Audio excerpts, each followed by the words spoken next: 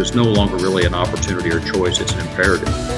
To telling the story, how do we make sure that we're taking full advantage of any and all assets that are on the grid and at customer premises.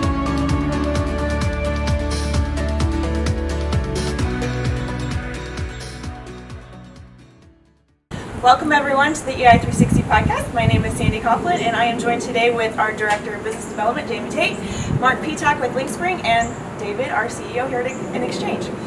Today we are continuing our conversation, David, on digital twins, and I'm going to let you talk about the valuable partnership that we have with Lynxspring. Yeah, well, Marc, thank you. Thank y'all. Appreciate it. Lynxspring is such a value partner in enxchange. One of the things you've heard us talk about is enxchange represents from generation to toaster, and Lynxspring is that part which is on the side of the toaster, if you will, which really brings the value of this grid interactive buildings that is so important to our platform. As Sandy indicated, we're talking about digital twins this month, and as we think about digital twins, one of the key components as far as assets are concerned is the load side. And I don't think anybody better could speak to the load side, Marc, than you and the experience you've had for many years. And we just really appreciate, not only the technology that Lynxspring brings into the enxchange technology stack, but equally we appreciate the subject matter expertise you all bring. And I tell you, we've really enjoyed getting to know you and the entire team of Lynxspring. But thank you for being here to share with us some of that expertise in that built environment that you all have such rich history in. So again, I'll turn it over to you to kind of share a little bit about the built environment, how important it is to this digital twin component. Well, thank y'all, David. Thank everybody in enxchange. We're excited to be a partner with you guys. And there are so many opportunities out in the marketplace today, especially with respect to what you guys bring to the table, digital twins, the built environment, what's going on in the built environment. I've been in the built environment now for a long time, let's just put it that way. Too long to kind of think about it. And I have never seen the opportunities like I am seeing today. A lot of it has been driven by lots of different things. Sure, COVID and the readjustment of how we have to manage and operate our buildings. The real push for energy and sustainability, net zero, the coming together of grid interactive buildings and so forth, and what I like to refer to as the electrification of buildings now. And who better than to be at the center of that than enxchange? So with respect to digital twins, I look back at it, and that was a concept that I think started years and years ago. If we really look at history, and let me use this as an analogy. If anybody saw Apollo 13, when they were up in space and they ran into the situations, and Gary Sinise could not go up into space because he supposedly had measles, and they ran into that issue. They used digital twinning, as I like to call, as the example of trying to figure out a problem, getting information, looking at data, testing different things. And we've taken that concept and applied it to the built environment, especially with loads and so forth like that.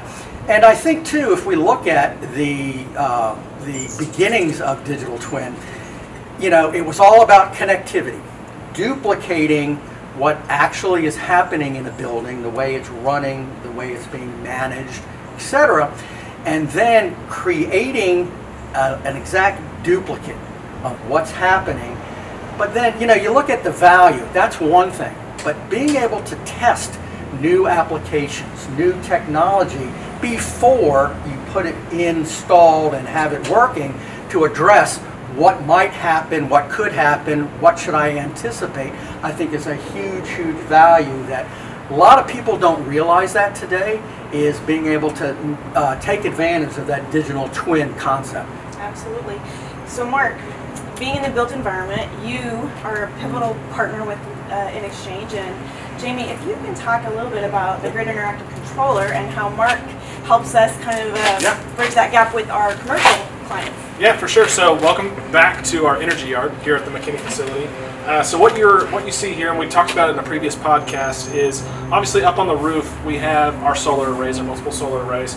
Right in here we have our 3 inverters, our transfer switch, a generator, 3 battery stacks. We also have 2 level 2 EV chargers, smart lighting in our parking lot, as well as a weather station. Now that's a lot.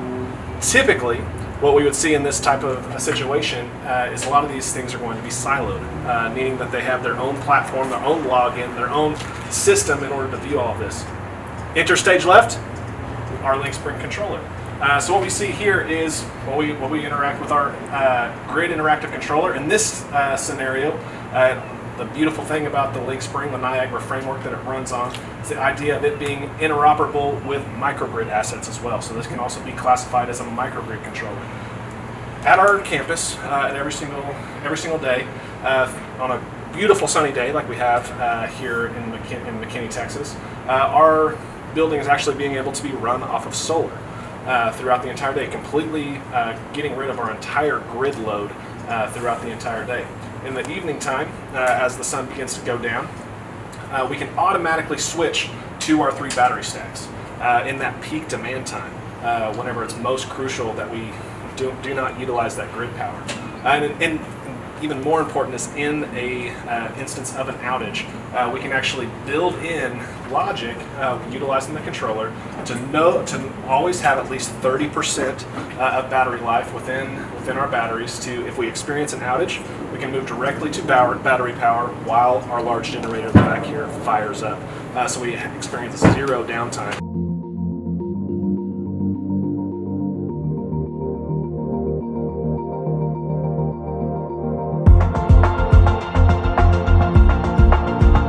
So all that cool technology that I was just speaking about, from the logic that's being built within the controller itself, can be all afforded to you at the utility level, at the CNI level, and even the microgrid level. This logic can be built on the controller itself, or even controlled within our user interface known as our ei360 platform. So Mark, am I missing anything? No, I don't think so. It's interesting that, again, the controller, I like to look at it as it's the heartbeat, it's the center. Without a controller, none of this is able to occur.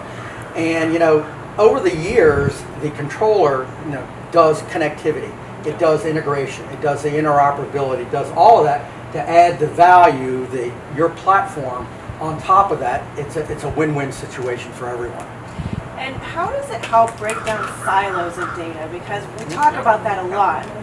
Well, if you look at the built environment, it is made up of disparate systems and equipment: HVAC, lighting, security, sprinkler systems, solar panels.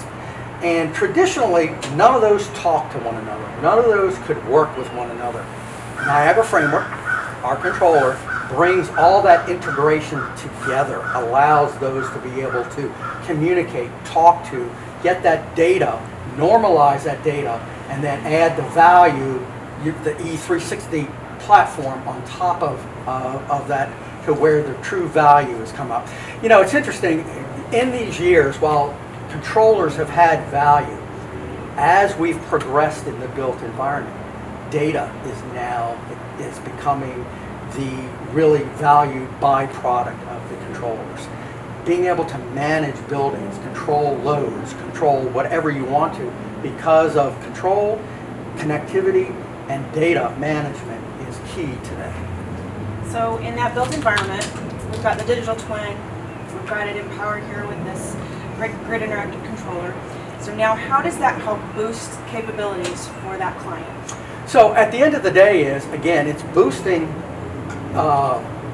capabilities by helping control and to do better performance, to run buildings more efficiently, more securely.